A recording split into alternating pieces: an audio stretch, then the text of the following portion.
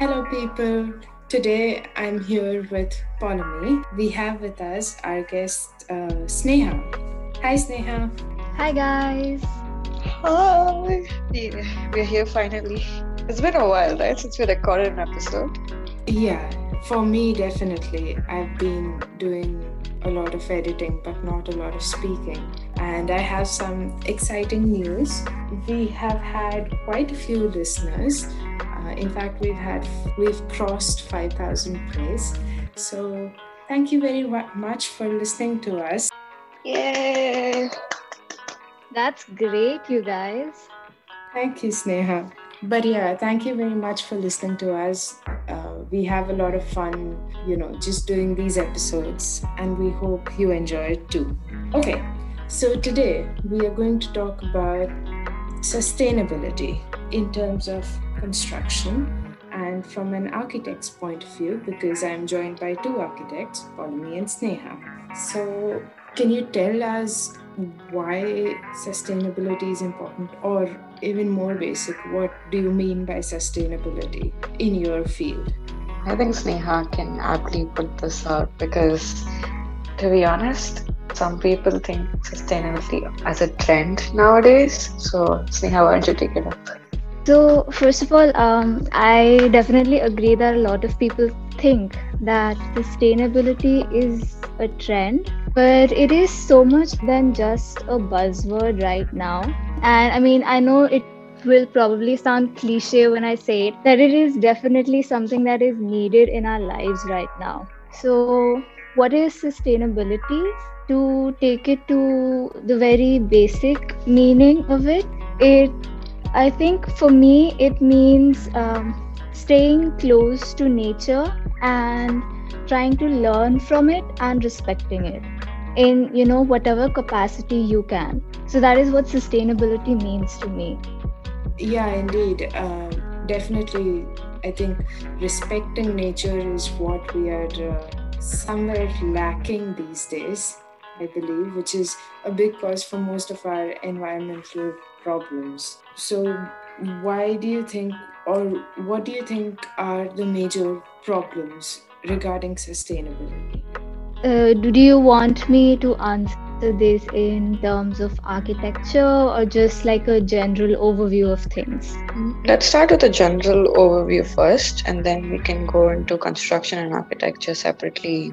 Because I feel like since we both, like, I know the topic well, but Ashwini doesn't. So let's introduce the topic to our listeners and others outside the field, how sustainability can work in daily life and compared to in terms of habits, in terms of buying and selling and consumerism and capitalism, and how it can work on the smaller scale compared to the bigger scale. So I think definitely one of the biggest problems that we are faced with right now is climate change, and there are so many smaller things that we as humans and peoples do that that have a effect on the larger scale of things. So anything that you do in your daily life, that for example take waste generation. So if you use a lot of plastics in your day-to-day lives, so plastics end up polluting our water, they end up going into our sewerage system. And especially if you've seen in India, plastic bags actually create a lot of problem when they are just dumped on the roads. And seeing the amount of stray animals that are there on street, it really affects them, because if they ingest those plastic bags, it can literally kill them. Apart from that, microplastics, they end up going into our oceans and river systems through our sewerage and drainage systems. So that is definitely one of the bigger things. And then of course, with the sort of vehicles that we drive, and a lot of people don't really have a check on their vehicle emissions, the sort of carbon emissions that are coming out of their systems. So that is also definitely one big contributor towards climate change. And a lot of small daily habits that I guess we have can that have actually become a part of our habits and lifestyles, and we're probably not even aware of them. So a lot of times when we go out to eat, we take straws and all of those disposable cutleries that also ends up adding on to waste generation, and it keeps on accumulating, I think, until we as consumers don't really take account of our own behavior. I don't think we'll be able to see much of a difference in that case. So that is, I think, in a very small way, a general overview of what challenges we face right now in terms of sustainability.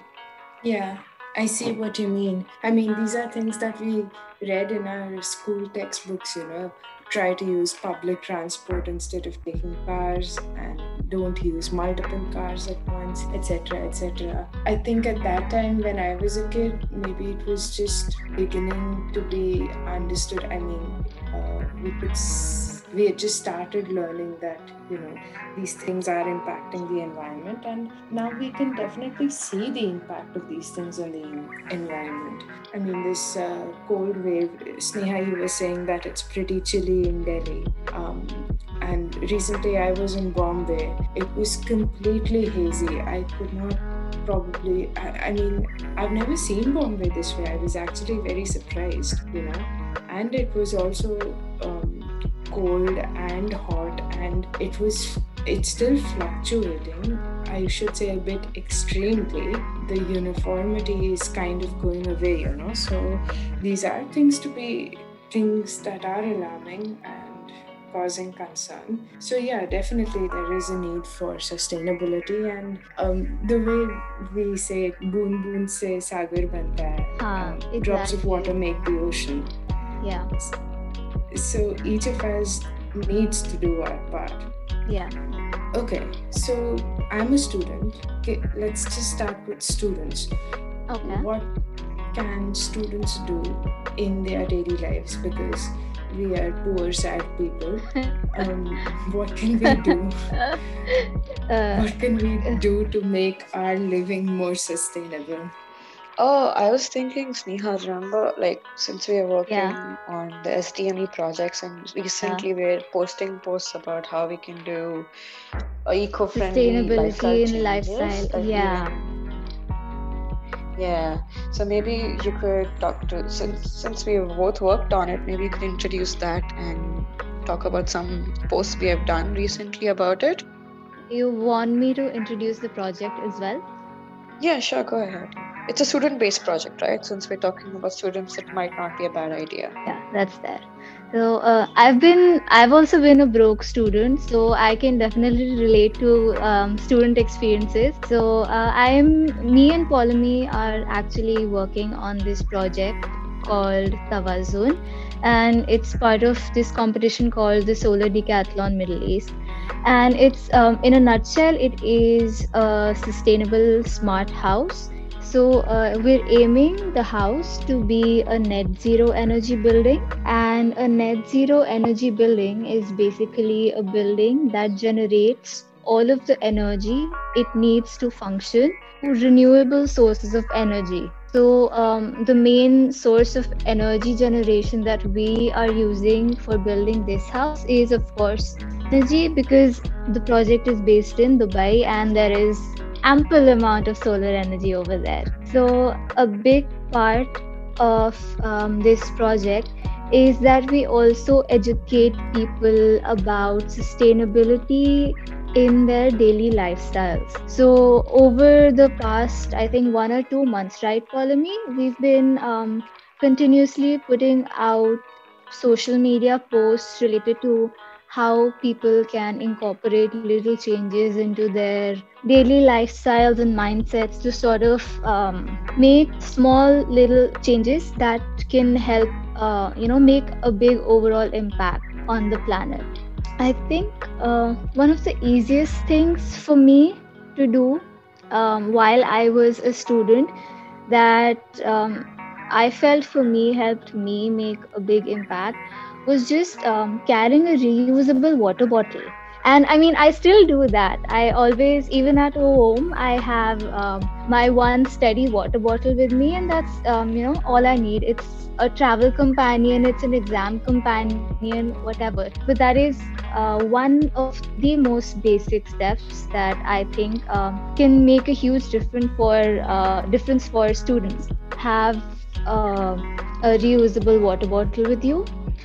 And then second one could be, if your budget allows, you can carry a mug with you wherever you go. And I think these days it is definitely becoming more commonplace to see people carrying their own mugs. While I was working last year, I used to carry my own mug to the office, and people in my office were not used to seeing that, but I think some of them hopefully learned something from me. Or one could also keep an extra mug in their office or workplace in their drawer instead of transporting it. I think places like Dubai also sell, travel size cutlery items. So I've seen people bring that too, with a stainless steel straw and steel fork and spoons. It's quite common here to see Steel people bring their own. spoons. And I think you can find all of these things very easily in Miniso, Day to Day, at least in Dubai. Yeah. We have these kind of stores in Dubai that let you have your own stuff at a very reasonable price. So that's fun. And I've seen a lot of supermarkets here reduce the number of plastic bags they give, and they all have their own eco-friendly bags now. So if you use those bags, they give you some discount too. So that's also nice. That's also nice. Yeah, I think in India, a lot of grocery stores a few years ago stopped selling plastic bags, or actually started charging you for plastic bags. And so people started getting their own bags. Yeah, definitely. I've seen that in the grocery stores that are near my house also, and even local kirana stores in India. I've seen them doing this now, which is definitely commendable. Yes, shout out to our local kirana store, which is not using plastic anymore. Thank you so much for your contribution. And also we have a few posts on natural cleaners, like to avoid having chemical cleaners in your house. We can do your own all-purpose cleaners, wood cleaners, counter sprays, and toilet cleaner bombs. We've spoken about that on a few of our posts, so you can check those out. We can add that to the link. I think we did speak about composting too. That was when we were doing our waste reuse series. That was a big part of that.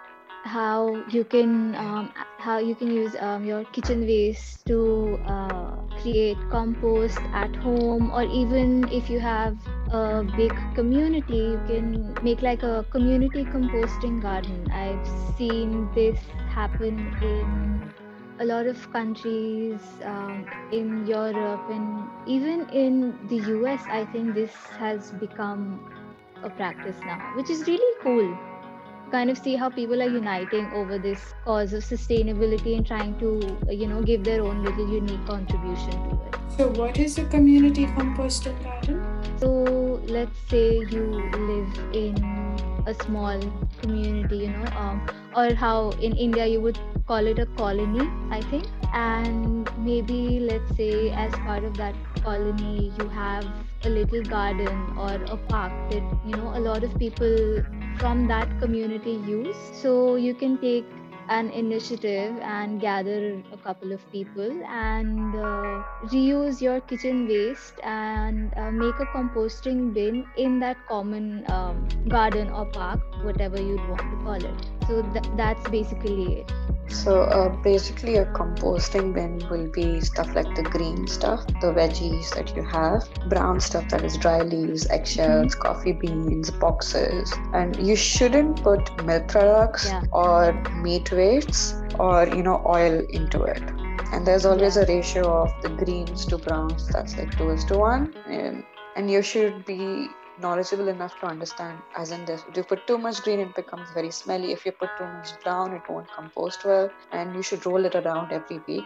So it's a process, but it at the end of the process, you get golden sand, which is very fertile and doesn't harm your soil or the plants growing in it, compared to fertilizers and chemical fertilizers that give out diseases. It's actually very beneficial for soil, whatever compost that we make out of kitchen waste and scraps. And it's usually rich in a lot of nutrients like nitrogen, phosphorus, potassium.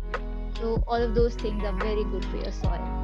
So one could have a small mini farm. Yeah, exactly. So we have seen it happening a lot in India. What we have learned about the post also, most of it came from the associations in India on Instagram. The people do lives and explain how these things are done, how the processes take time, and how the products come out beautifully. So that's another inspiration for us that we can do daily, for sure. Yeah, most definitely. I mean, we do, at least in my colony in Bombay, we do segregate our waste into food waste and non-food waste. So it's not too far from doing what we need to do to get a garden. Yeah, but countries like, I think South Korea, they charge you for disposing your waste. So, like, for example, I cannot simply just throw out my old phone. I have to get a sticker from the municipality. I have to write how heavy my phone is, like how old it is, and then pay to get it recycled because it's a waste. Yeah. And if I'm throwing a sofa out, I have to get a bigger permit and I have to pay more for them to recycle it and pick it up from me. Oh, wow. Yeah. But I mean, if they are imposing such fines, then they should, the government should also be taking steps to make sure that people don't have to throw out a lot of stuff. Yeah, so that's why you would think twice before buying anything, because you can't just throw it out simply, right? Yeah. And also they create a culture of reselling and saving money, Also, another thing they tend to do is always separate their waste of plastic, wood, and boxes and everything separately. And if you don't, the community leaders itself fine you. That if you don't crush your cans before putting them in the trash, it's a fine.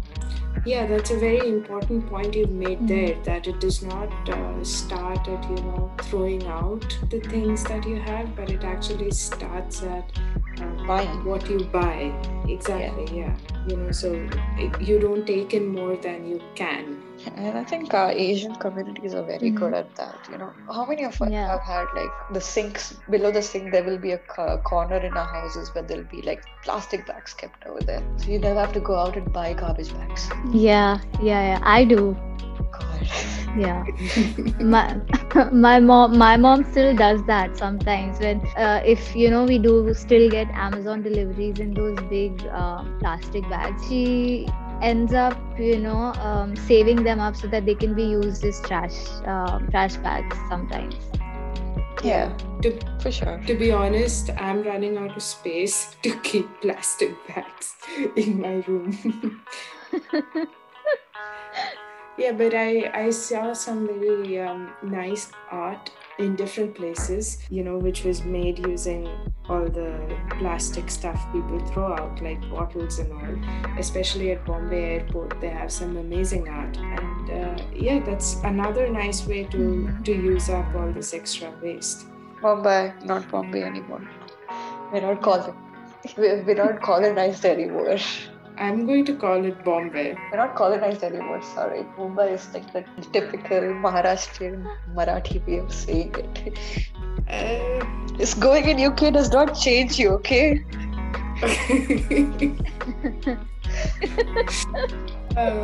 I don't think it's that. It's my love for my city. That's a few of the things we can do to stuff at home, like composting and being careful about what you buy and how you throw out things. Okay, let's move on to the construction industry and how one can be sustainable in the construction industry. I think it starts with design, right? And then goes to construction. Definitely. Where do you think, like, I think we have started learning about sustainability in the last year of college, where we started learning about sustainable urban design. Yeah, I think we actually started learning about the basics of environmental design in second or third semester. You remember when we had classes for climatic design and environmental science? So I think that's where we really started from. This is where I think we first started to question ourselves as designers, and also of course our teachers. How can architecture or design or construction really think about sustainability, and what it is that we can do as architecture students so that we can be more eco-friendly as designers, right, Paul? Yeah, I think that's correct. Also, I think we questioned like how can architecture be sustainable in the first place, because whenever we construct or we design, we put pavement over the roads. We stop the we stop the soil from sweeping in water itself. By modernizing it, we're destroying nature. So then how can architecture actually be sustainable? Definitely.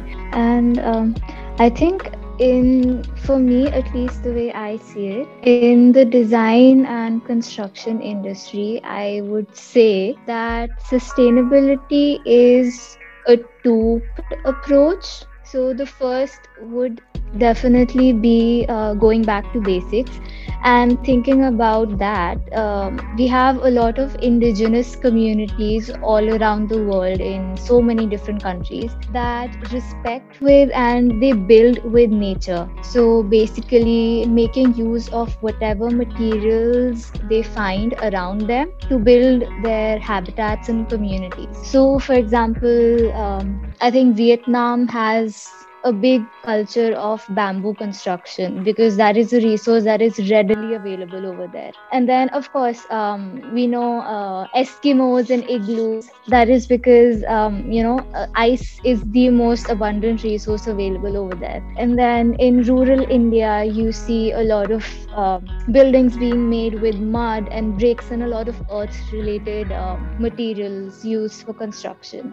So that is the first approach. Yeah, that's staying true to so what you're saying is staying true to the local materials and the local lands and the local people. But that's indigenous people. Yeah. If we're comparing it to us modernized people. And which is what I'm coming to next. So because we are living in the technological era, so the second approach to sustainability for the design and construction industry would be making use of the technology that is available to us to make the best use out of it, to design solutions that respect the earth and the resources, and to really be able to get as much out of the resources that we already have and not try to deplete those resources. That is at least my view. So how would you go about doing? I mean, I can see a connect between the two things that you were talking about, in the sense that if you use local produce, and you're saving on packaging cost and packaging expense, environmentally speaking, and transporting expense, which is pretty high. Yeah. Okay, so that is one thing one can do. What else can be done? So you can also use technology available to us, right? Like I was mentioning, and there are a lot of projects in the world right now that are making great use of technology to make buildings more energy efficient, more water efficient. There are technologies that are integrated into buildings so that waste can be managed more efficiently in the buildings, or if it wasn't previously segregated properly, it is now getting segregated using these technologies.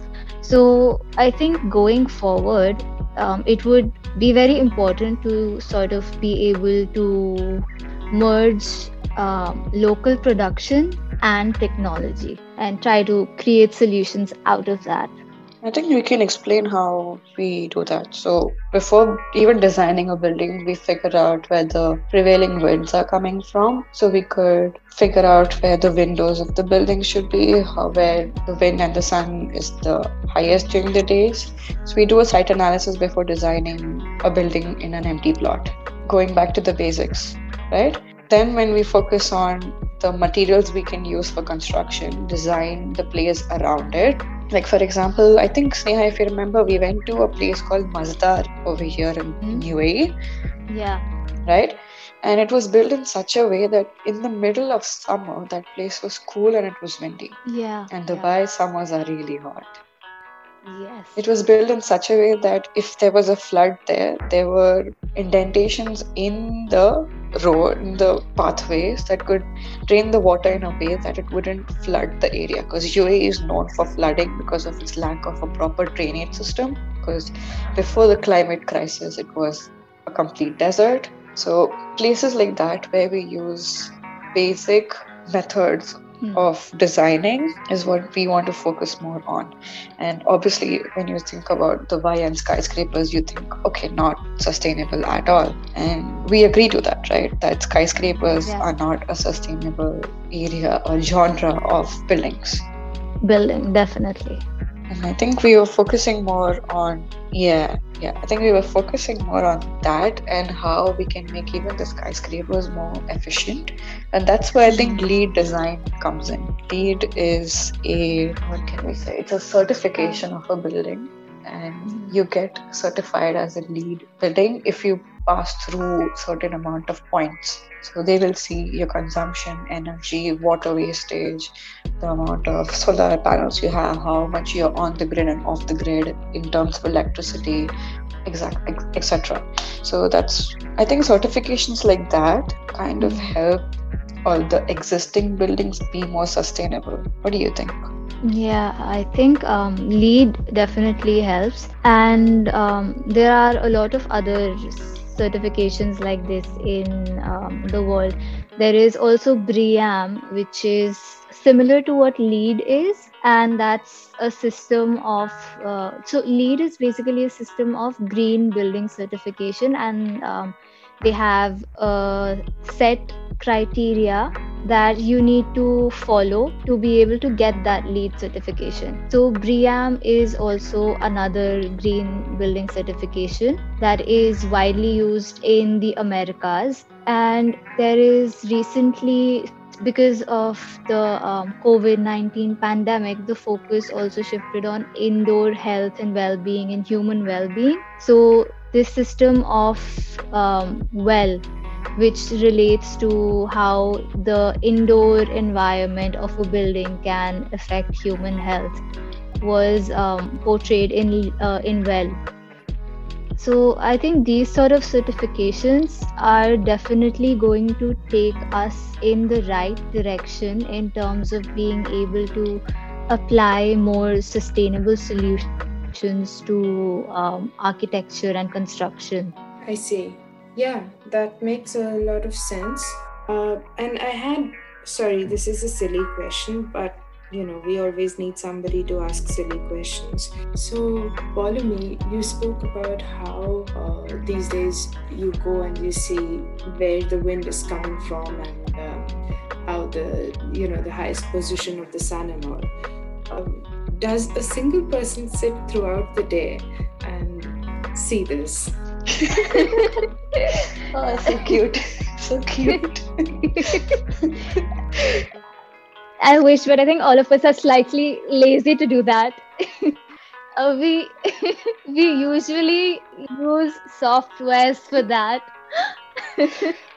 We usually use softwares to do that. Thankfully, we have softwares that help us do that now. Otherwise, I think the situation would have been something like that. Yeah. Just remind me what software we used before, because I actually am so confused. There were actually quite a few. I think there was Ecotect by Autodesk for once. Yeah. And I think we can even use Revit for that now. That's very interesting. This is where the software technology comes into play too. Or you just go on Google Maps, see where the north is, then you figure out where the east and west is, and see how the winds prevail. And you check the area location and check how the winds are in that area and how the temperature and the climate is in that area throughout the year. Yeah, that also, I mean, so you also need a bit of knowledge about Yeah. geography and I don't know how to put this. Right, yeah. I can't believe I'm an architect and I get lost all the time. Yeah, one would think that you would know how to use Google Maps now that you use it. Exactly. I don't know how I always get lost. Okay, don't worry, people. You can still stay in buildings made by polyamine. They are safe. I think slowly we've come from being sustainable from our own homes to buildings. So I think we can slowly go to cities and urbanization of sustainable cities. Yeah, sorry, just one thing I want to point out here is even though you're saying that this is something that is rather modern, that is being taken into account, one would think that this is something that would have been done naturally because historically speaking, this is how houses were made. Say in really old times, you would look at the sun position. For example, what was that building we went to see, Polami in Delhi, which has the sundial? Jantar Mantar. Jantar Mantar. Jantar Mantar. Yeah, we went to Jantar Mantar. Yeah, so it does seem like we are kind of reverting back, and you're saying that skyscrapers are not sustainable. At one point of time, skyscrapers would be considered sort of the pinnacle of human technology, but as you can see, it's not very natural or sustainable, and we are kind of reverting back to things that has been given to us, so to say. Sorry for going into this completely nonsensical philosophy. Please go ahead. Yeah, you all were speaking about cities and urban planning. Yeah, I was asking about that. Yeah, to Sneha. I think since we spoke about building a sustainable building, I feel like talking about current buildings that are already there and how to make city life more sustainable. What do you think? What are your thoughts on that? So I think retrofitting older buildings is definitely with more sustainable systems is definitely one of the ways to go, but you also need to consider whether building a completely new building in its place would be more cost efficient or retrofitting buildings. Older building would be more cost efficient, and I think your LEED certifications or any of the other green building certifications definitely cover points for retrofitting as well, which is also, I think, a great initiative for already existing buildings to be to start, so to speak, to start their journey towards being more sustainable. And yeah, I think that's what I feel about what existing buildings can do. Apart from also the fact that the people using these buildings, they try to be mindful of whatever resources like water or energy they are consuming while they're utilizing that building. Do you have anything to add, Paul? That's a good point. I'm actually happy that US entered the Paris climate change agreement again today since Biden got elected. Yes. Yeah. That made today a good day. Since Orange, let's not speak the name, since Orange decided to leave WHO. Let's not speak about WHO as well as the Paris Agreement a few years ago. I'm glad that the country's back on track. Now, retrofitting actually means that, okay, so for example, instead of demolishing and creating a whole new foundation for a new building and digging deeper for the new building, because the higher the building, the more you dig down below the ground, right? So instead of demolishing, what we can do is refurbish the building, leave the skeleton or the foundation in, reduce the costs and reduce the construction costs as well, and use what is already there of the old buildings, because concrete buildings can last up to 100 years, but as per government guidelines, buildings need to be demolished and remade every 50 years or so, even though it's not necessary, since the wear and tear goes down. So instead of destroying a whole new building and creating glass towers again instead of concrete buildings, what is more sustainable is reusing or refabbing or retrofitting or adaptive reuse of the same building. That's what we meant by retrofitting. Is that clear, Ashwini? Yeah. Thank you so much. Sorry, I just had a related but completely unrelated story. So I have a tendency to dance while taking a shower, and we have a bathtub over here. And the previous, maybe 2 days ago, my flatmate messaged me saying that, look, this building is old, and I looked into the stuff that is beneath the bathtub. It's basically some wooden planks holding it. So please don't dance in the shower.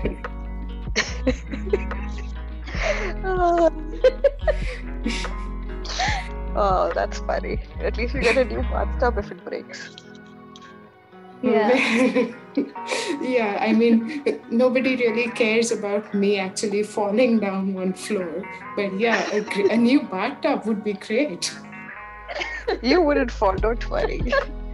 Since we're talking about construction, I was like, okay, at least you'll get a new bathtub which will not be under wooden stuff anymore, Yeah, so speaking about urban planning, there is a lot of new construction that is taking place, and one big aspect of cities is that you have a certain area dedicated to industrial work and offices. Okay, another really silly question. Given that we are now used to this work from home pattern, why do we need new buildings? Would it be more sustainable to maybe just, make a room, an additional study room in houses, which can be used as a workplace instead of building new offices, because a lot of us are doing software work which can be done over the laptop instead of actually going to an office? That's a very good question, and I wasn't prepared for it. Really, actually, I saw a few articles that said that working from home might not cut energy use as much as you were hoping for, because your energy bill is paid by you, not by your company, right? When you're at workplaces, the energy bills are paid by the company.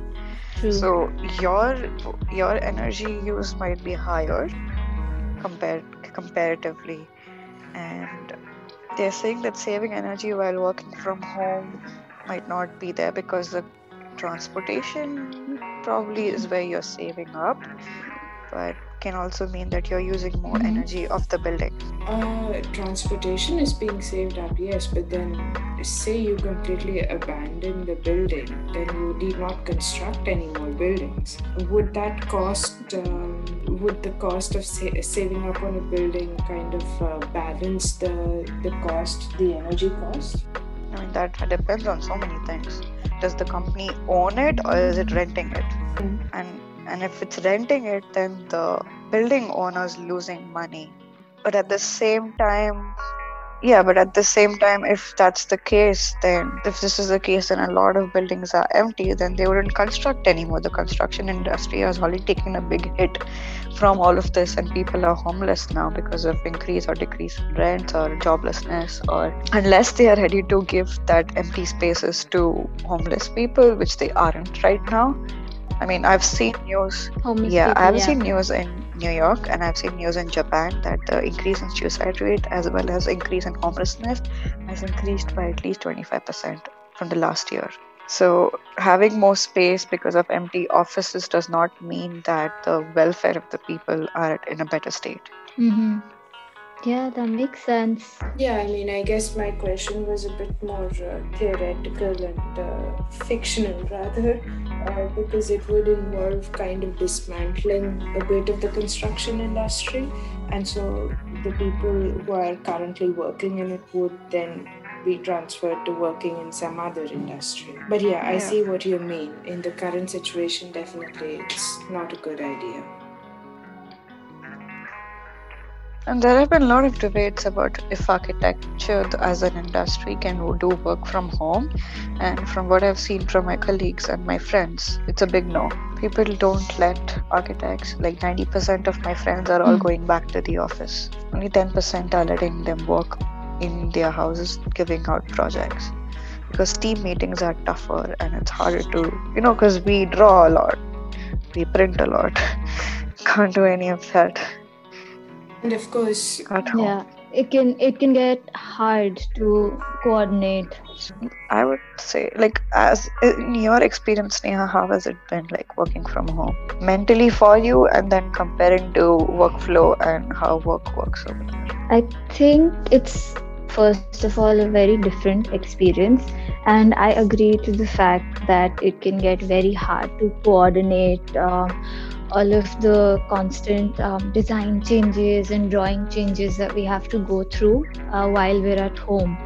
And because especially when you're in an office environment, you continuously keep printing the things out, and you're scribbling on them to make changes, and from that to moving to doing that over a screen is, to speak, very, very difficult. It's a very difficult transition. At least it was for me. And would you choose it? And a lot of my colleagues also. If they gave you an option. I mean, if in the longer run, if I'm saving up on that transportation cost and transportation time, which in a lot of cases can be, very, very long, or the cost can be very high, then I would definitely go for a work from home scenario over the normal office scenario. And compared to that, Ashwini, how has teaching and learning been in the virtual environment? I mean, I'm somebody who kind of hates stepping outside my room, so I'm pretty happy with it. But yeah, of course, there are things that are difficult to do. For example, now we are given iPads or graphic tablets where you can draw, because I teach math and we have special symbols, etc. So we really need whiteboard or a board, so to say. I don't think it affects me much personally, but I definitely think there is an adverse effect on the students, because they're completely missing out on the collaborative work that they would normally do. Sitting in a library. I mean, Polemy, you would know this, because Polemy and I, we studied together in our 11th and 12th.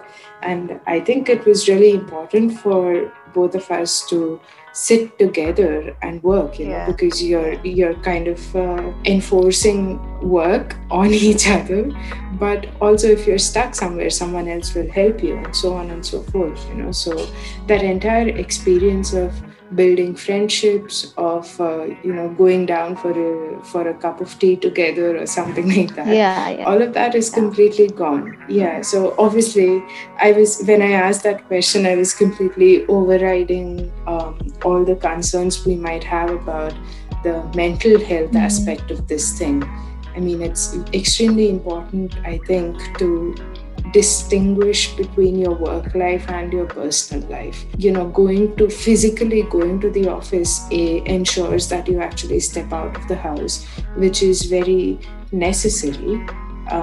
And also B, you kind of mentally keep these as two different compartments of your life, which is also kind of necessary. Yeah, I think that's true. But yeah, honestly, I don't think it made I don't think it made much of a difference to me personally, but that's just me. No, I think the mental aspect of it is also very important to think about.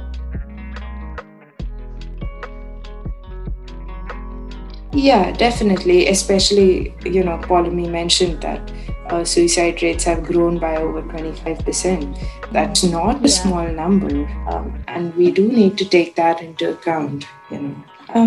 Yep, so back to urban design and urban cities and sustainable living. I feel like on urban level, you need students as well as companies who are working on urban projects to take the lead, as well as the country government itself. Because for example, over here in Dubai, for the last few years, I think all the cycle tracks which were on the high end side of the city were all, for example, for I think 20 dirhams per hour.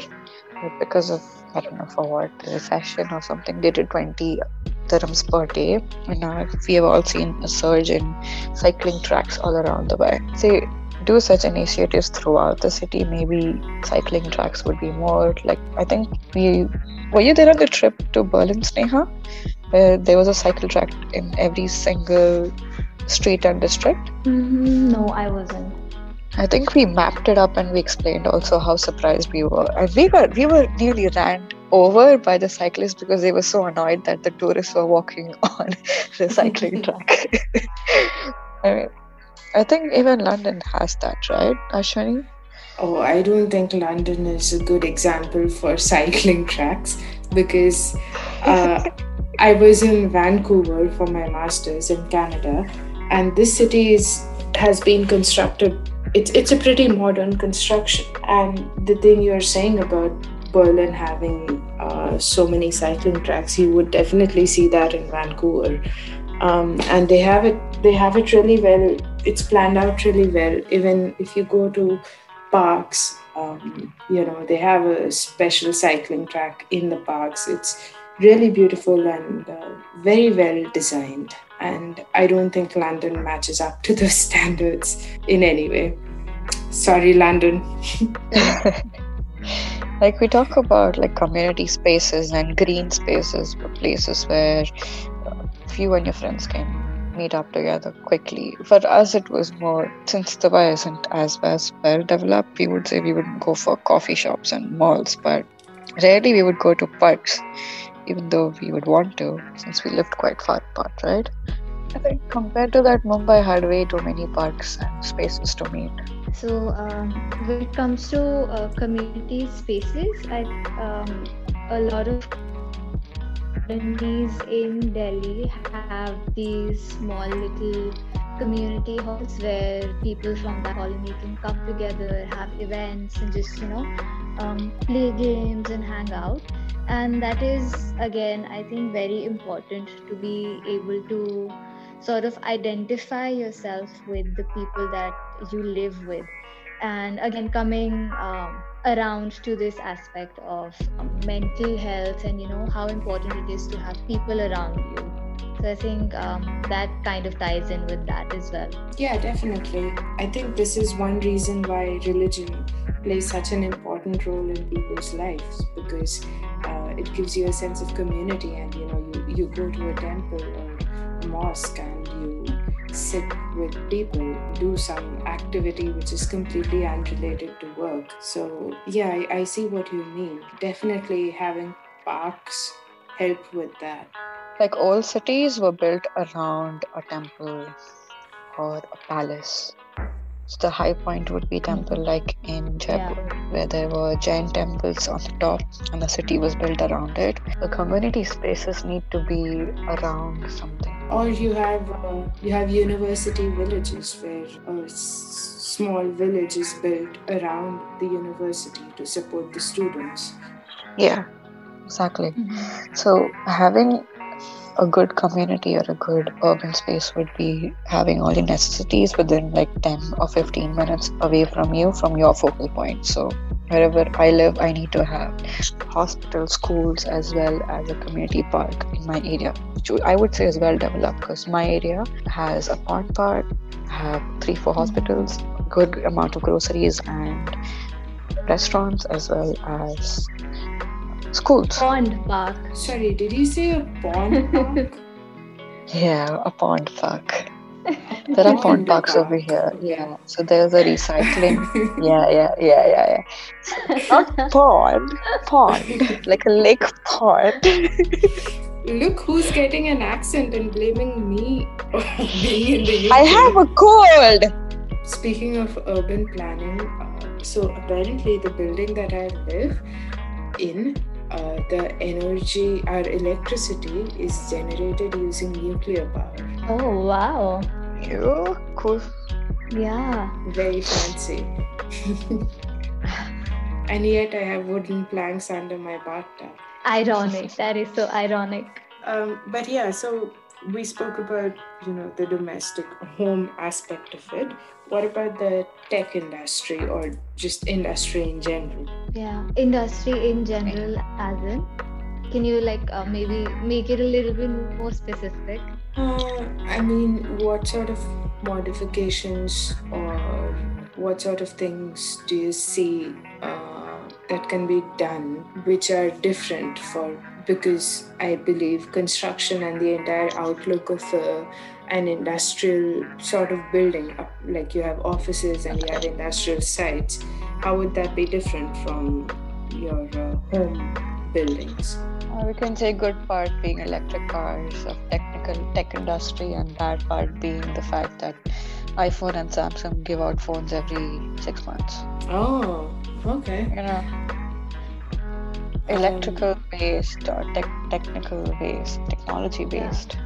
Okay. That way. And capitalism coming in and throwing it at our face of not having the newest phone or the newest camera or the newest laptop. I mean, come on. Capitalism is, after all, a human-made concept, and it sells because it sells, exactly. because people want it. It's not in my control the fact that my phone doesn't work well after a year after the new phone is out, And that relates us to marketing and how companies sort of try to appeal to the consumers that, the old model is not working, so now you have to buy the newer one. That's also just sort of playing mind tricks on us as consumers. True. I mean, that's not sustainable in the first place. Why can't the government take control of that and be like, hey, you can't give out more than one model every 2 years. Make it a better quality or make it a better long-lasting software. That's also because the government, or why can't they themselves be like, we will be more climate efficient?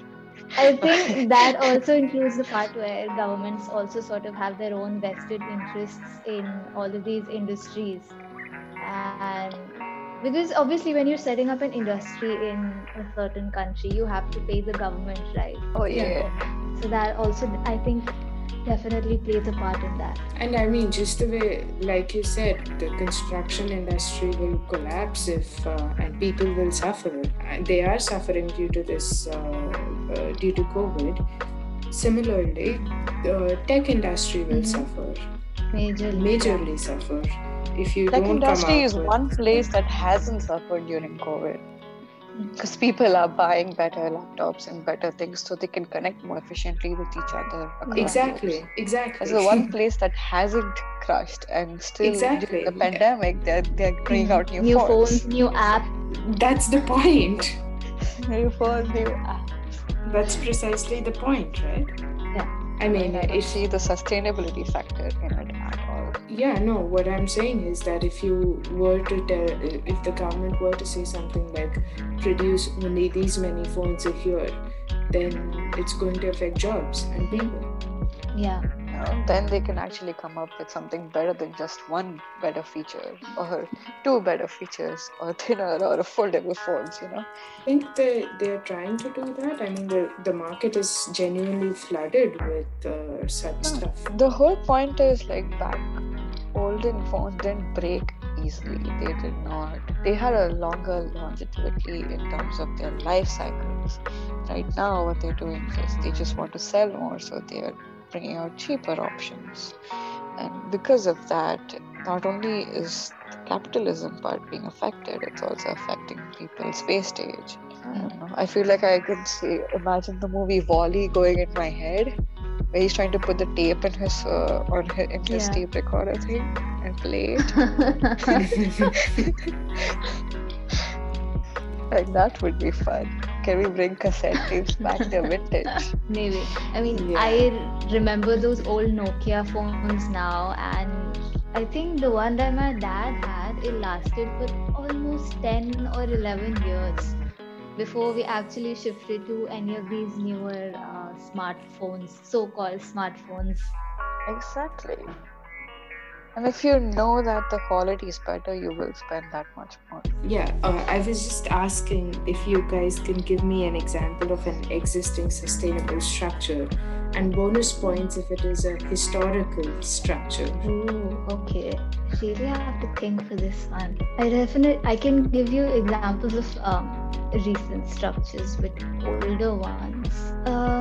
So I'm not quite sure about whether this would be considered as sustainable, but a lot of these old castles or these palaces that you see in Rajasthan, especially, they make use of natural sources like sunlight and natural ventilation on site really well, especially if you take the example of the Hawa Mahal in Jaipur.